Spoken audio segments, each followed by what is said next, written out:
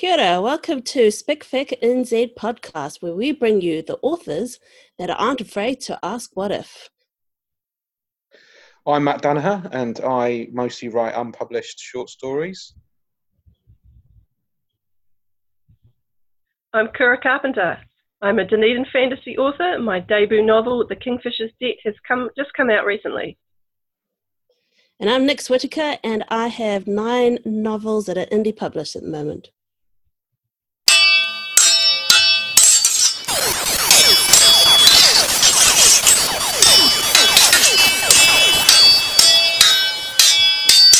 Our guest tonight is Daniel Stride. Daniel, can you please tell us a little bit about yourself? Yes, I live in Dunedin. I've been writing on and off for some years. I have a background in law and basically doing lots and lots of university study over the years.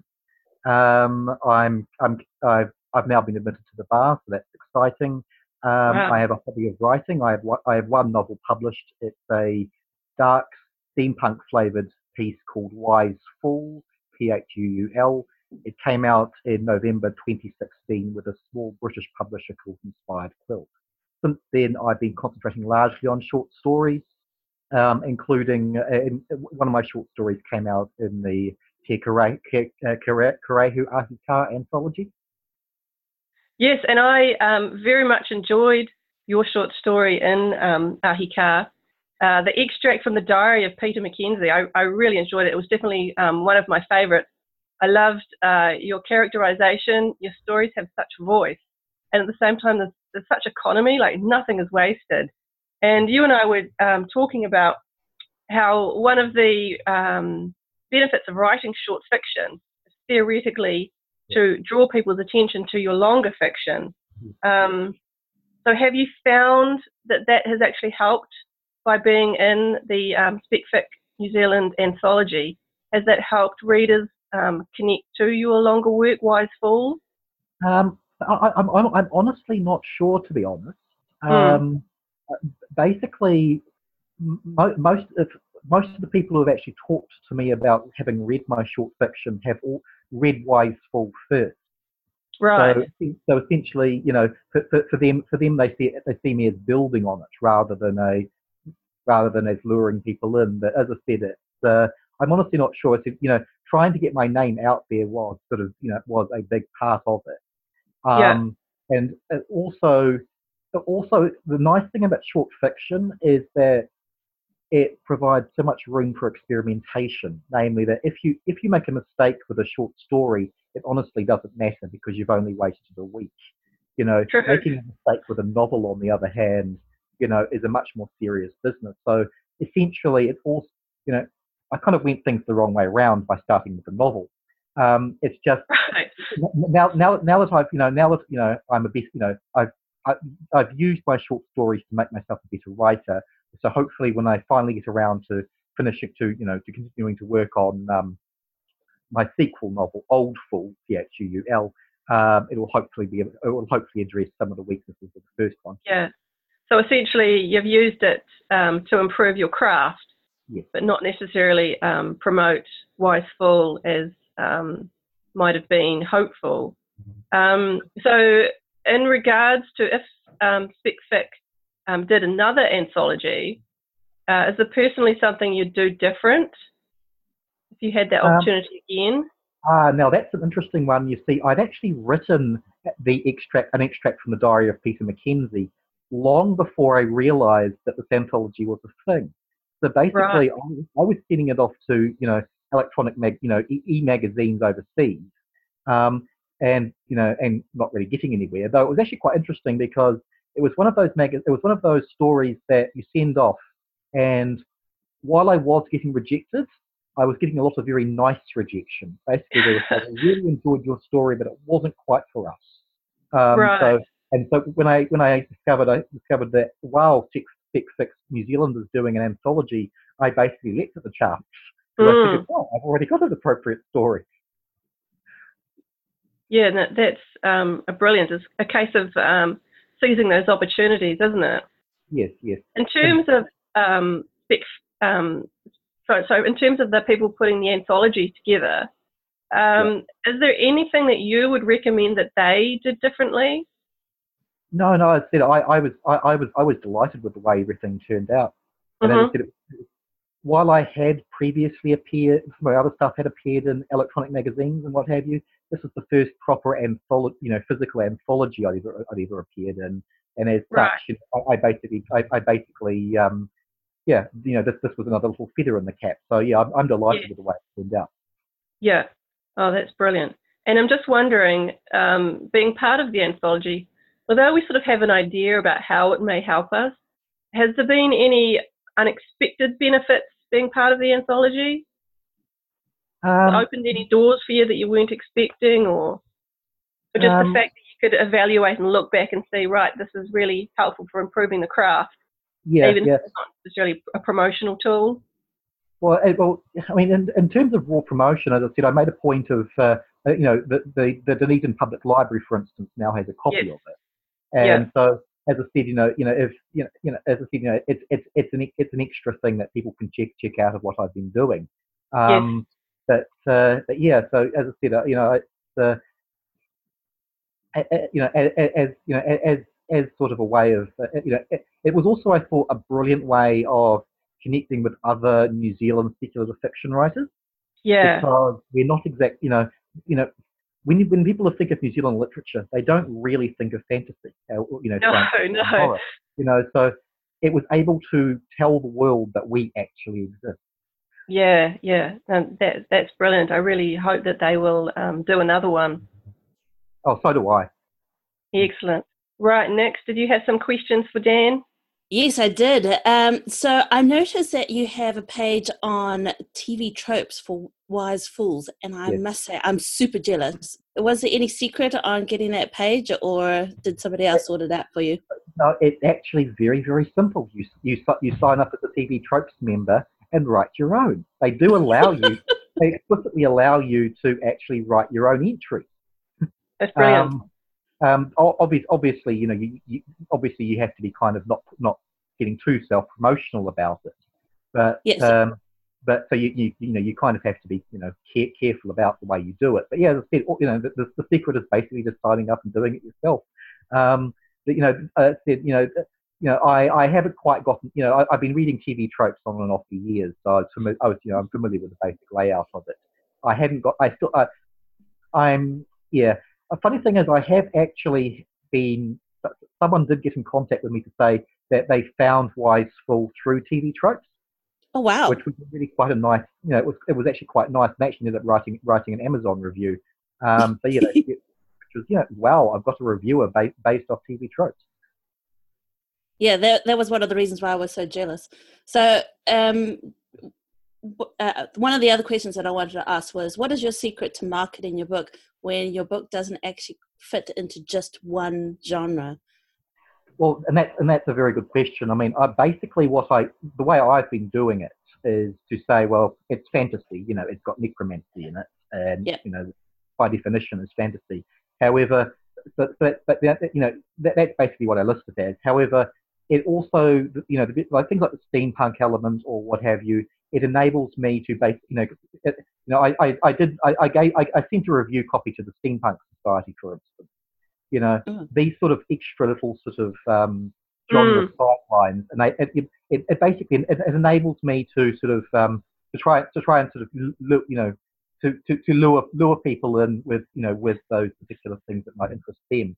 As an example, for instance, I also spent a bit of time on some of the subreddits for fantasy, and it is surprisingly common for people to request fantasy that has necromancers in it. And when I'm basically saying, well, disclaimer, I am the author, so take what I say with a grain of salt. Towards Wise Fool. I don't know if it's successful or not, but as I said, I'm actually honestly surprised at how often people actually ask for fantasy fiction that involves necromancy.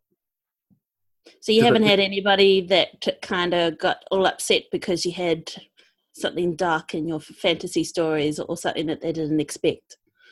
Well, it's actually funny because people have commented that despite the fact that obviously it involves an entire civilization revolving around an undead labour force. As they note, I really don't dwell on. I don't dwell on the gore side of things very much. I kind of leave it there in the background, which I think that people are quite appreciative that I haven't rubbed their faces in the lectures. They're just there. It's very useful. Now let's see if I can get this pronunciation right, because I'm terrible with pronunciation. Right. Okay, so has the Society of Creative Anachronisms helped you with some of the practical elements of your world building? Good question, because the thing about the society, the SCA, or Society of Creative Anachronism, which I've been a member of since 2006, it obviously focuses very much on medieval Europe. Now, most of my own writing doesn't really deal very much with medieval Europe, because I honestly think medieval European fantasy has been largely done to death. I think we need to take a break and explore other areas. So given that there's a discrepancy between my hobby and what I've been writing, not particularly much. The one exception to that, because there is a sword fight scene with rapiers in Wise Full, and that is basically off my experience with I don't do rapier, but I've hung around enough rapier people to get a basic gist of how these things actually operate. So yeah, in that respect, I was trying to write a realistic rapier fight. Yeah, there's a little bit too much, too many flourishes in people's writing when they get to the fight scenes that you kind of shake your head at it. So it's good to have a little bit realistic. You also want but too many flourishes. And the other danger of the danger with something like that is also getting too technical. Throwing technical terms at unless your protagonist is a sword fighting expert, which Telter Full is not. He's a librarian. He doesn't know the technical terms, so why would he use them? Yeah. He's just terrified. Yeah. So that's all the questions from me. Yeah. Okay. So over to you, Matt. Cool. Before I come to my questions, I've got a couple of follow-up questions from that actually. So. And it could be as much a question to Nix as it is to Daniel. So maybe it's a question to both of you. But TV tropes. So why? I mean, it's really interesting to know that you think you did get a reader and a reviewer from having a TV tropes entry. But what is TV tropes? And I mean, I know what TV tropes is, but I haven't been on there for a long time. And I think some of our listeners may not know what it is. So what is TV tropes, and why is it worth creating your own page on? Okay, it's basically it would be a bit unfair to describe it. It would be a bit unfair to describe it as a Wikipedia, as an online Wikipedia of media cliches. And that's a little bit harsh because, as has been pointed out, tropes themselves are a building block of stories. Not all of them are cliches. It's almost it's an attempt to try and make a complete compendium of story conventions as they appear in books, movies, or what have you. Apparently, it actually started life very much within the Buffy the Vampire Slayer fandom, when they were trying to basically identify all the various literary, story conventions that operated within Buffy, and then they figured they could do this to other stories as well. So it's become one of the most addictive pages on the internet because pretty much there is a vast amount of stuff out there on all sorts of different stories and characters and films and what have you. And as I said, it's a useful thing for writers as well. Just to familiarise yourself with what has been done. Okay, that's interesting. So, Nix, do you think now you've heard from Daniel, you're going to go there and create your own account and start sticking your books on there tonight? Oh yeah, I'm definitely going to do that. Mostly because I also write science fiction romance, and a lot of the romance readers are avid readers, and they use TV tropes to find that kind of niche romance books and stories that they like. So I know a lot of the people that read my type of books will actually go on there. So I was kind of jealous, thinking, oh, how do I do this? Great. Yeah. So the other question I had as a follow-up question was the Society of Creative Anachronism. So is that where you dress up in medieval clothing and go around whacking each other with big blunt metal swords?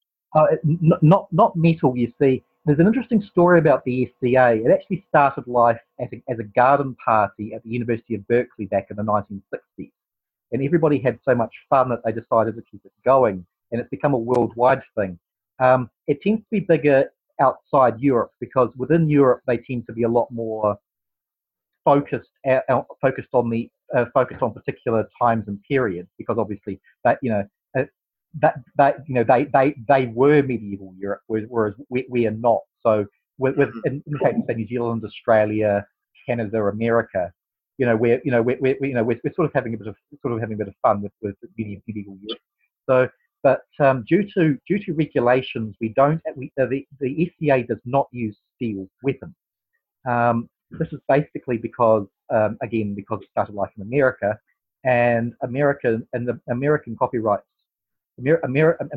American safety laws basically meant that it sticks a bamboo called rattan. Okay. Whereas if you had guns, you'd be fine. Basically, if the SCA had started life in New Zealand because we have APC, we would very likely be having steel weapons, but we don't. So that said, though, rattan weapons they're the same weight as the real thing, and many of the tactics. There are a couple of peculiar to the SCA fighting tactics, like the rat, where you actually just come in close and hit them on the back of the head. That did not happen in period, but basically are simply a function of dealing with rattan weapons, because right. as I said, I mean, I personally don't do heavy fighting, as it's called, simpler. Basically, because getting the armour together is quite expensive, and my head's too big. My head's too big for any of the spare helmets. my own specialty for the SCA is actually period poetry. Wow! And so, for instance, especially writing poetry in the Norse style. And in fact, you actually see an example of that in Wise Fools, where the Grand Chancellor Virelovic, during the banquets, he actually recites a poem, and that poem it's written in the style of the Norse Strokkvedt poetry, which in English, and so that might replicate the form. Somewhat interestingly, I know of only one other fantasy author, who's ever attempted to try and do that in a fantasy novel, and that was Paul Anderson's Broken Sword from not the 1950s. So an attempt to try and incorporate the Norse Strokkvedt into an actual novel. Oh, okay. It's interesting to me that there seems to be sort of fantasy and sci-fi writers and fans seem to be overrepresented, you could say, in quite a lot of these kind of pursuits. Yeah. And it's quite interesting to think about the impact it probably has on quite a lot of our material that we read and watch as well. Oh yeah. I think there's quite a few notable fantasy authors, because I said the SCA has been going since the 1960s. So obviously there is a significant overlap. From what I understand, because I said I only joined in 2006. Back when it first started, there was, while it obviously it developed very much into the history side of things. So basically, names and what have you have to be documented by actual period evidence. So basically, if you're adopting a persona name, as it's called, then basically you actually have to get a real name. You just can't sort of make one up. Back in the 60s, 70s, and I think the first half of the 80s, there was an awful lot of overlap between that and basically fantasy cosplayers. So you had a lot of of half elves running around, which you don't have anymore. Because as we joke, it is perfectly okay to be a half elf in the SCA as long as you can provide 3 bits of documentation to prove that half elves existed in period. Yeah. Well, you never know, do you? There's fossil records and things like that lost in time. Stop. Yes. If you've got to use a real person, yes. What happens? Can people call dibs on somebody, or is everyone going around being Prince John kind of thing? No. The thing is, you can use a period. You got to use a period name, so first name and then a by name. You can't actually be a particular person. So okay. So you've just got to use that, however, as a name that was used. Okay, I see. Rather than saying that I'm cosplaying Richard III or something. The other complexity is that the SCA has its own form of titles. Right. So basically, you can't call yourself Sir because you actually have to be a knight who has been trained up. You can't call yourself King because you actually need or Queen because you actually need to win the crown tourney and what have you. So there's all sorts of internal regulations, about what you can and can't call yourself. Right. And there's actually there's what's called the College of Heralds, and the College of Heralds is notoriously anal retentive. It's famous like this. I'll explain more of it later.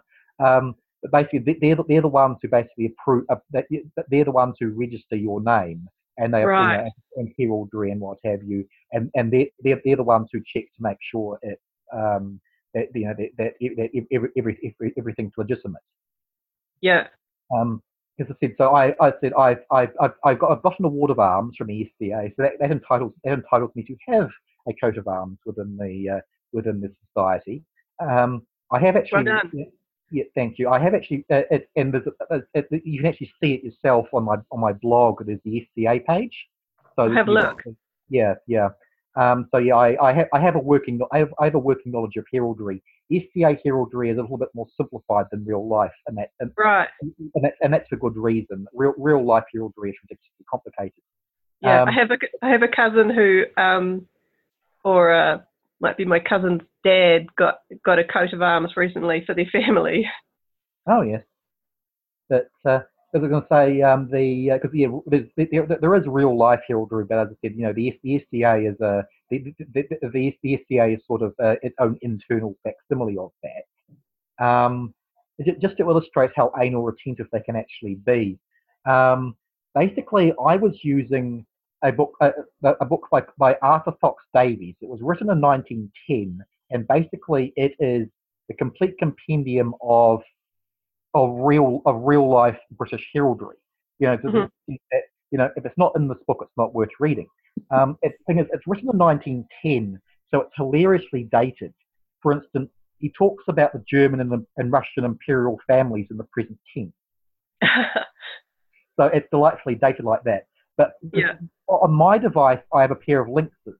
Now, according to Fox Davies, and I borrowed the image from his book, the lynx is always blazoned or described as cowardly, which means tail is between its legs. Right. So I sent this image off to the College of Heralds, and they said, no, this lynx is not heraldry. This lynx is not cowardly because the tail is insufficiently between the legs. Well, that's the sort of thing you deal with.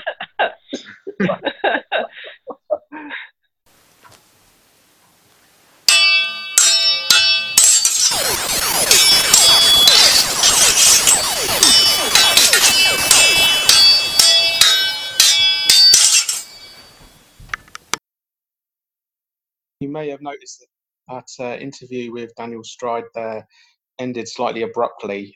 We can only apologise for that. This was actually the first episode of the podcast that we recorded, and we were still getting to grips with the material. So that's why that happened. It was probably my fault, slightly over-enthusiastic with the stop recording button. But rest assured, we did thank Daniel for his contribution. And obviously, as mentioned throughout the podcast, you can find more information by looking at our show notes. Okay, thanks.